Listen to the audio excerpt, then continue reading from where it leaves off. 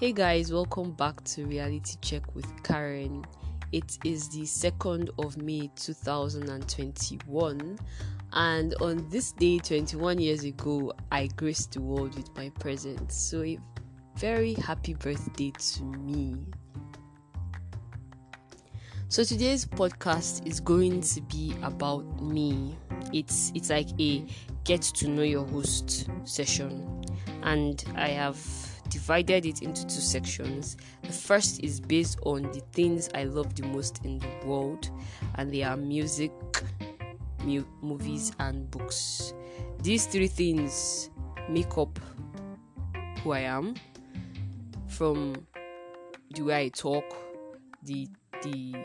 my opinions on certain things concerning life, my imagination, the things that go on in my head are a result of the music I listen to, the movies I watch, and the books I read.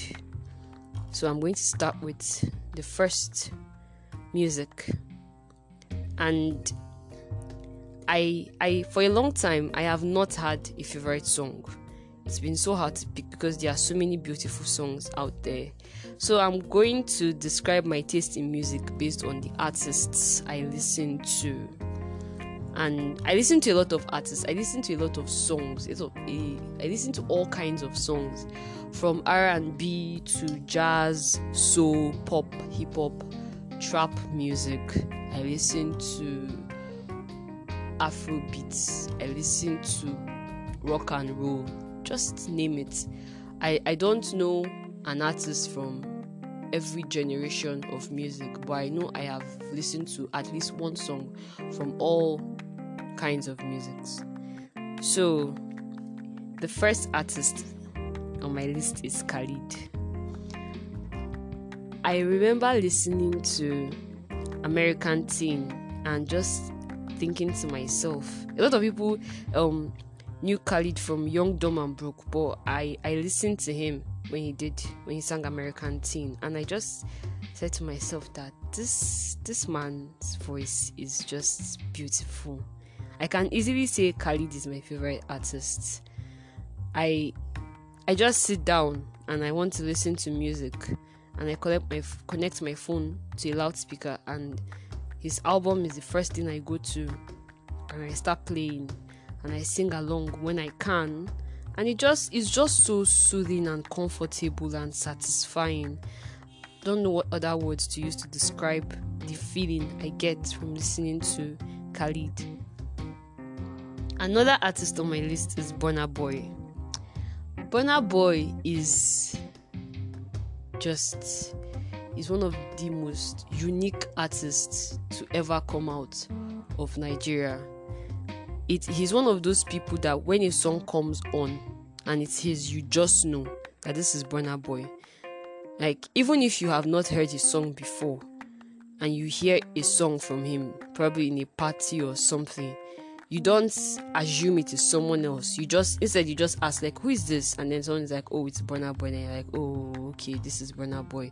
And then the next time you hear his song again, you don't mistake him for anyone else, because no one can produce the sound that comes out of his mouth. He's just that good. He's that unique. The next artist on my list is Billie Eilish. Now, bear in mind that this list is in no particular order of preference. Now, I have certain people whom I rate their taste in music. Like, if they tell me to listen to a particular artist, I don't think twice. I don't feel like, oh, is this going to be any good? I listen to it and they never disappoint me. In 2019, a friend of mine was like, oh, have you listened to Billie Eilish? I said, no. Who is that? And then he explained. And I'm like, no, I don't really think her music is my type of music. He said, just listen. And I listened to You Should See Me in a Crown. That was the first song I listened to. And I just knew that I was going to fall in love with this girl. And I did. And it was totally worth it. Her music is so good, from her voice to the instruments, the beats, and her lyrics. Everything is just perfect. That is what I will use to describe her music. Perfect. The next artist on my list is Falz. Now, I don't always listen to Falz. I don't listen to every Falz song that comes out, but then you would wonder why he's on my list. Now, Moral Instruction is the first album I downloaded, the first Nigerian album I downloaded. Normally, I would just select a few songs from an artist's album, download the ones I hear, the ones I like, and that's it. But Moral Instruction, I downloaded the entire album, listened to every song, and man dissected Nigeria and her problems. Nothing was exaggerated, nothing was understated. It was said the way it was, and it couldn't have been said any better. If you didn't know, or if you don't know what exactly is going on wrong in the country, I suggest you download Moral Instruction. Pay attention to the lyrics, and then you would understand. The next artist on my list is Amine. Now, when it comes to rap, I'm very skeptical. I'm very picky about the artists I listen to. Of course, there are a lot of great rappers like Eminem, J. Cole, Kendrick Lamar, really brilliant people. But Amine is on my list because I can relate to some of the things he says. He's not some inspirational speaker or anything, but the things he says, I can relate to them. I can understand where he's coming from, and to me, that is good music. If I can understand, I can put myself in your shoes, then that is good music to me. Now, the artists I have mentioned so far, some of them I started listening to them as a teenager, some of them as an adult.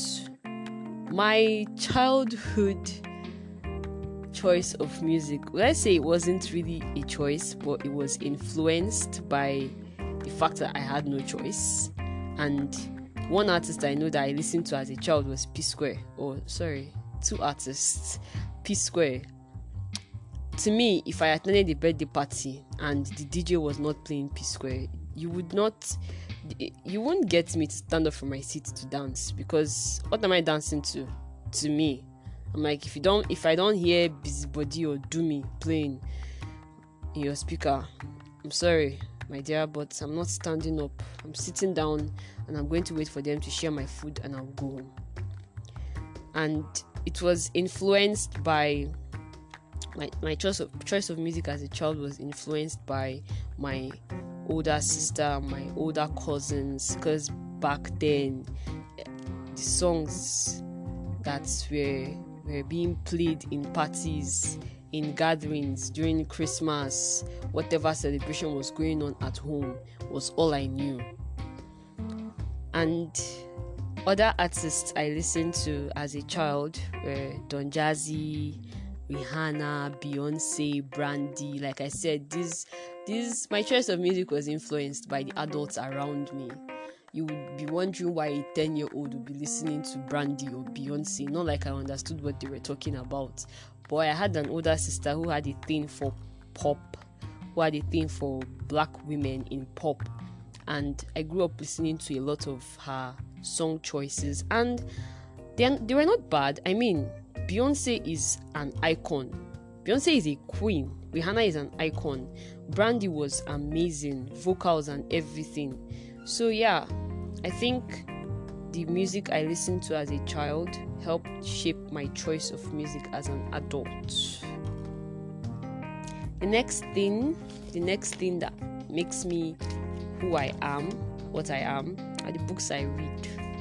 And I have read a lot of books. I can't remember some of them. Some I was too young to understand what the writer was talking about.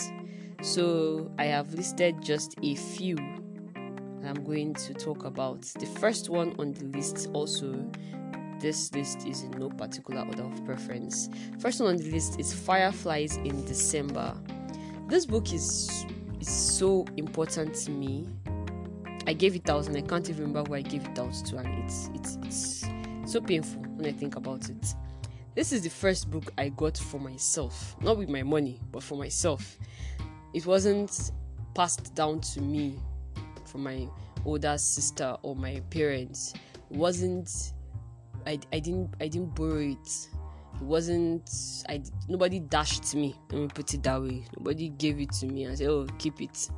I was in a bookshop and I saw the book and I told my mom I wanted it, and she paid for the book and I read it, and I was so happy that I chose to buy that book. Now, being African, I cannot say I have a first-hand experience. Being an African that lives in Africa, being a Nigerian that lives in Nigeria, never left the country. I can't say I have a first-hand experience in what racism feels like. And before I read this book, I always used to think of racism as something far away, something abstract, something that was just, I wouldn't say it was in the imagination, but something that wasn't so serious. And then I read this book about two friends, a black and a white girl. The black girl loses her parents in a fire, has to move in with her white friend and her parents.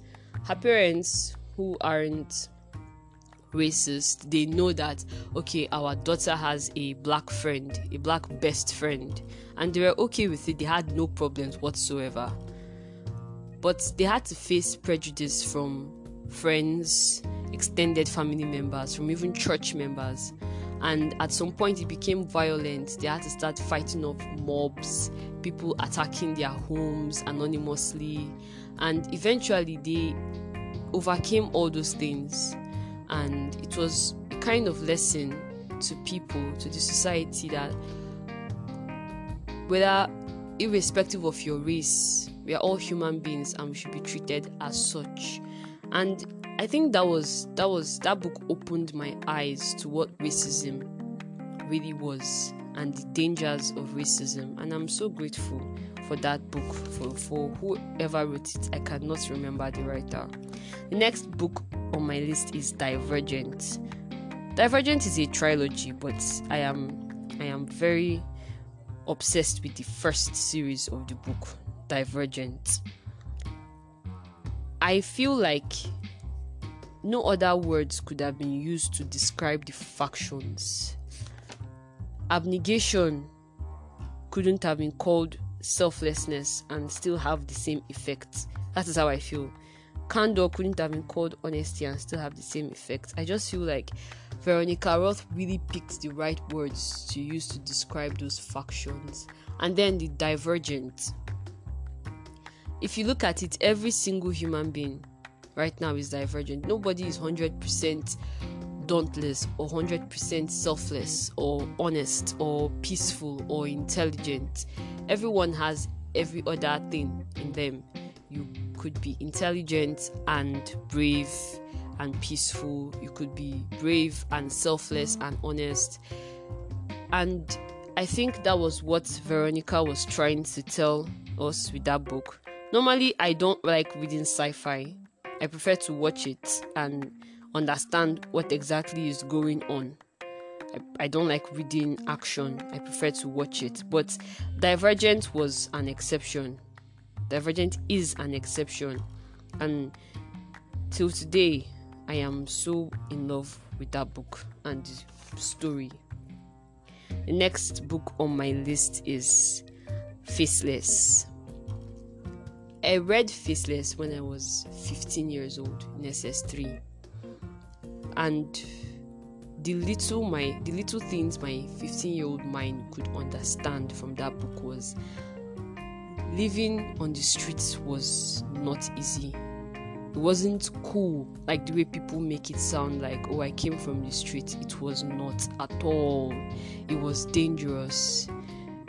Going to bed and waking up every day. Going to bed without knowing whether you would wake up the next morning.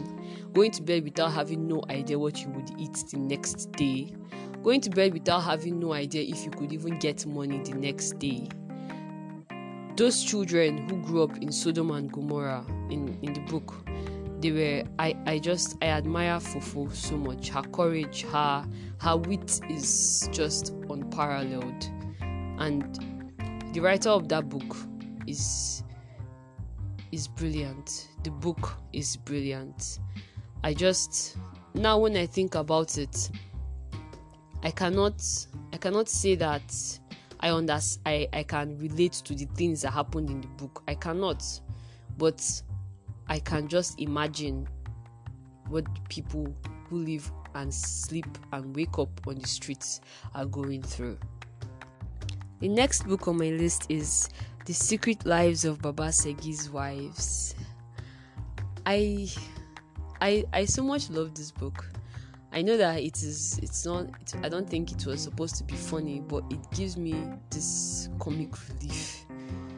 The irony of the story. There's Baba Segi. He has 4 wives. Iya Segi, Iya Tope, Iya Femi, and Bolanle, his only educated wife, who they thought was barren, and there was so much hatred for her from 2 of his wives. There was so much malice, so much contentment, so much bitterness, just because she was educated. I feel like the problem they had with her was because she was educated, and they felt like they could not easily manipulate her the way they wanted. And then it turns out that she's actually not barren. Baba Segi is the one who has the problem. He's the impotent one. And then comes the question, who is the father of the 9 children that he has with his 3 older wives? The plot twist was just funny. That is what I would say. I was not expecting that. When I read this book, I was not expecting that at all. And it was kind of, would I say, an eye-opener for some people who would see a situation like that and then begin to judge and be like, oh, okay. And people did. They felt like, oh, this is your educated wife. Are you sure she has not done certain things and stuff like that? And he was so proud to be the husband of a graduate, even though he was so much more older than her. And in the end, Bolanle left. She had no hatred for him. She left to figure out her life and start her career and all that. And the book was somehow fulfilling. That's the word I would use to describe it. It was fulfilling, knowing that in the end everybody got what they deserved. It was just fulfilling. The last book on my list is Half of a Yellow Sun. Now, these are not all the books that I love, but I can't list everything. Now, growing up and hearing about the Nigerian Civil War, to me it was like something you would tell children at night. It was like I never really understood the effect of war, the trauma that comes with war, both on the soldiers and on the citizens. I never really understood.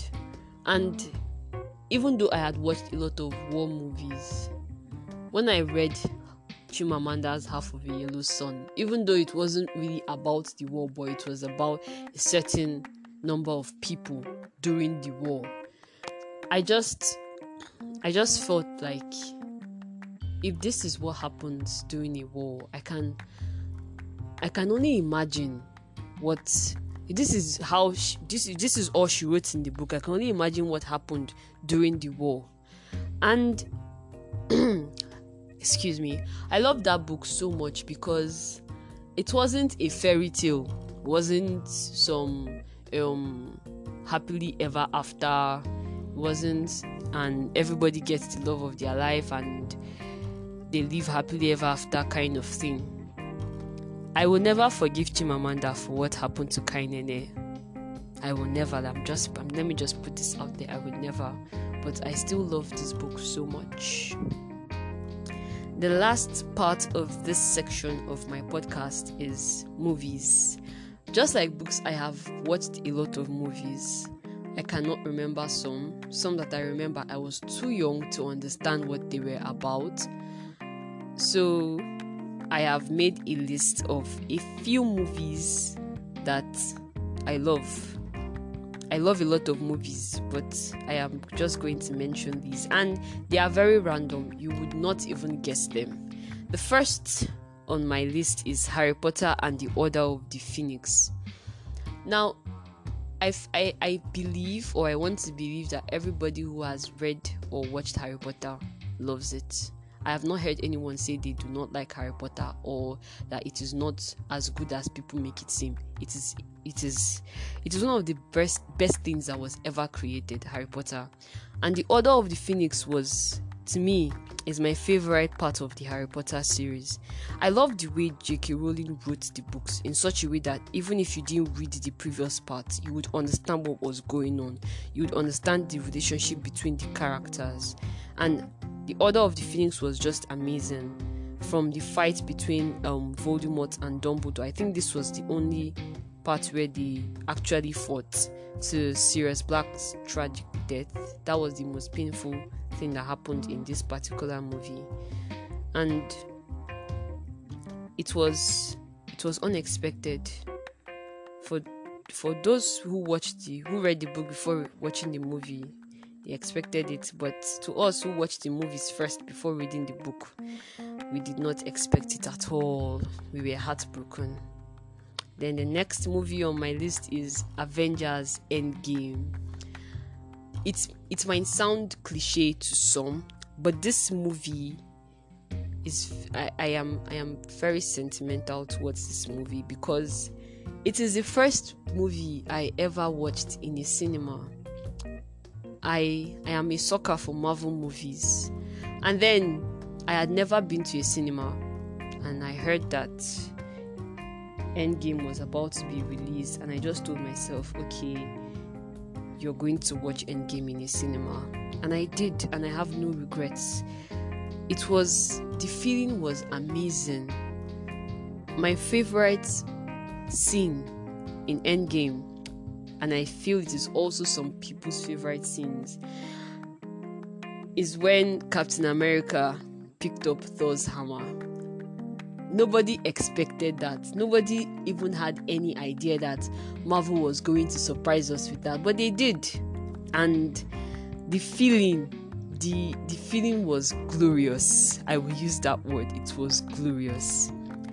The next movie on my list is Maleficent. Now, growing up, my childhood movies were Disney, Barbie, Cartoon Network, Boomerang, and then probably some musicals here and there, like Sound of Music, Sister Act, High School Musical, and all that.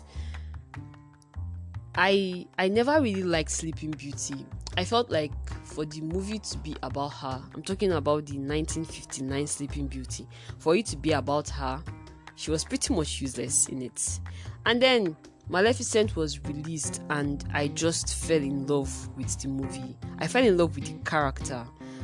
I am a big fan of Angelina Jolie, and I honestly feel like no other person could have brought Maleficent to life better than she did. And I am so grateful to her for that. The next movie on my list is Aladdin.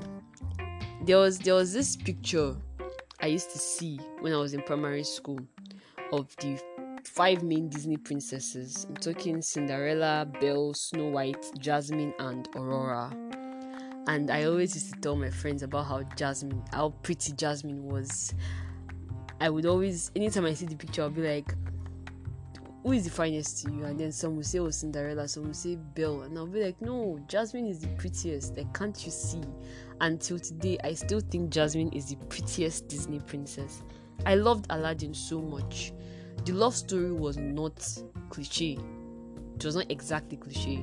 Street urchin falls in love with the princess, gets a magical genie to grant him a wish, turns into something he isn't, only to later realize that she could love him. She loved him for who he was, not who he was pretending to be. And then after defeating their enemy, they had their happily ever after. It is so satisfying for hopeless romantics like us.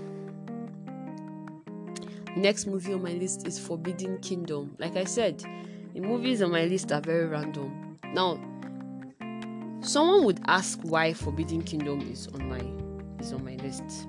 I've heard a lot of people say that the movie is average. To me, it isn't. I watched a lot of Jackie Chan movies as a child, from Snake in the Eagle's Shadow to Police Story to Mr. Nice Guy, Who Am I, Rush Hour.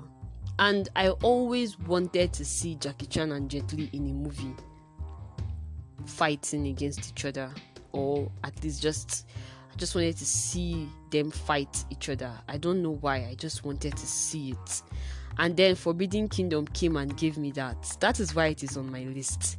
The fact that they had two legendary actors in the movie fight each other, it had to make it to my list. So yes, the story may not have been that great, may not have been that epic, but just the fact that it had those two people and they gave me what I wanted to see. They made my dream come true. My dream of seeing Jackie Chan and Jet Li fight each other. That is why that movie made it to my list. The last movie on my list is Avatar: The Last Airbender. This is one cartoon that I can watch over and over again. Like, I could just stay and be like, oh, what am I going to watch? Avatar. I never get tired of it. It never gets old. I love every feeling. I think the most ecstatic feeling I got from Avatar was when Toph metal bended for the first time, when her parents sent those two guys to kidnap her, and she was in the cage, or the metal cage, and then she began to feel the earth in the metal and she bended her way out. It was one of those moments, one of those feelings you get from a movie where you know that this is not going to happen again. Something like this isn't going to happen again. And yes, it was just glorious. And that concludes the first section of my podcast. Like I said, this podcast is going to be about me. Now, the second section is going to be about childhood memories. The happy ones, the painful ones, the sad ones, the cringe-worthy ones. I don't remember a lot of things from my early childhood, but I know one thing: I was very destructive. Like, my mom would go out to the market, to wherever, to a meeting, come back, and I would have broken or spoiled something. And at some point, she got tired of flogging, of shouting, so she just expected that, okay, when I come back home, this girl would have destroyed something. There was this fateful day. Now, my mom had this rule: if you come back from school, go to your house first, enter the house first, take off your uniforms, bathe, eat, then you can go out and play with your cousins. And that was one rule I never broke, because I know that it would pay me. After everything, at the end, I would still get to go out and play, so it paid me. But on this particular day, we came back from school. We were always going and come back from school with our cousins, my brother and I. So we came back from school. We went to our cousin's house. It was just very close to ours. We went to our cousin's house. We sat down there. We were watching TV, and 2 hours passed. Apparently, my mom was sleeping inside, and she came out and called us. And we were like, "Oh, you people are back." And I did not sense the danger that was awaiting us. I didn't see it in her face. She had this very, very perfect smile. I should have known something was wrong. Not like I'd be able to do anything about it, but I should have known. And then she's like, "Oh, go inside." And then we went inside. We were jumpy and everything, taking off our uniforms. And then she sits down and she brings out the cane from the back of the couch. And then she says, "How many times have I told you that when you come back from school, you should enter your house first?" And I just knew that we were dead. And I do this thing where whenever I'm in a difficult situation, I start to think of excuses. I did it a lot as a child. Not necessarily lies, but excuses. And then the next thing I said was, "Oh, I thought you were sleeping." I just, the moment it came out of my mouth, I just knew that I shouldn't have said it. I just knew. that I was dead. And then she goes, "Oh, really? Okay, both of you should lie down on the floor." We laid down on our stomach. And now my mom, whenever she wants to flog me and my brother, she doesn't like to flog us one by one. She didn't like to do that. She liked to flog us at the same time, so to save her the energy. So she asked us to lie down. We did, and then she flogged us. The cane was long enough to reach both of us, so we were close to each other, lying on our stomach. And for the strokes to be evenly distributed, she flogged half from one person's side, and then went to the other person's side and flogged the remaining half. It was insane. And then after that, after she's done flogging you, then you go about your normal daily activities, washing your plates, washing your uniform. You're crying, but you're doing it. Feel free to cry. Don't scream, cry. She doesn't expect you to scream. Of course, that's the normal Nigerian mom. They don't expect you to scream. Just cry. But carry on with your normal activity. Do not let it stop you from doing what you're supposed to do. If not, you're in for another beating. That's I can never forget that day. I can't forget it. And then in school, I was a completely different person. I was this. Now that I think about it, I was a bully from my primary school down to GSS 3. I was a bully. It didn't occur to me back then because to me it was just play, even though my play wasn't appreciated. But now that I think about it, I know I was a bully. And then there was this particular day in GSS 3, I was having an argument with a girl in my class. She was bigger than me, taller than me, but I was still trying to shut her up. I was trying to make her feel like her opinion was not important or needed, and she beat me. She beat the living hell out of me. Like, I don't think I've ever received a beating, like, apart from at home where my mom uses cane or a belt or a hanger or a stick. She used her hands and she beat me, this girl. And then when she was done, after a few minutes, she came back and started apologizing that she's sorry, and I was just crying. Like, it was so embarrassing. And then after that day, I made a mental note to not be violent or abusive again. I became an advocate for assertiveness. Like, nobody told me. My motto became be assertive, state your views without being violent. This I wrote it down. Nobody had to tell me that from now I had to renounce violence because I received the beating of my life. That's one of the things I will never forget that day, because it was so embarrassing. Now there was this particular day, I cannot remember what exactly I did, but I offended my aunt, and I did something she told me to not do. I don't know why I did it. I wouldn't say I was trying to test her, because I know that she could beat me. I just wanted to do it. And then she's like, "Oh, I told you not to do this and you did it. Okay, go inside your mom's room and bring her cane." And I'm like, why would my mom allow this woman to flog me? And I went and like, "Mommy, Auntie Priscilla said that I should bring cane so she will flog me." And I was expecting my mom to go out and be like, "What did she do? Oh, sorry. Or let her just kneel down." And my mom goes, "Okay, the cane is under the bed, take it." I felt this strong sense of betrayal. Like, it's something my mom would do, but I still felt betrayed. I don't know what I was expecting, if she would fight for me, but I felt betrayed. And then I slowly bend down and take the cane, and I'm walking out of the door slowly. And my mom goes, "Please do fast and close the door, mosquitoes will enter." And I just knew that I was done for. So I just walked down to my aunt like somebody who was working towards execution. And I hold up my hand and I collect 6 strokes of cane. 6 very painful strokes, mind you. The women in my family knew how to flog. They knew how to use their cane very well.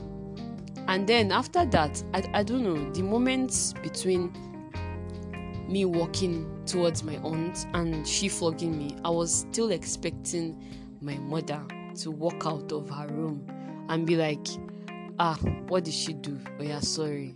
Even down to when I collected the 6th stroke, I was still waiting for that woman to come out and be like, what did she do? Please don't flog her. But she never did. Instead, she just waited for me to return her cane after crying. And I don't think I've ever been more betrayed than that.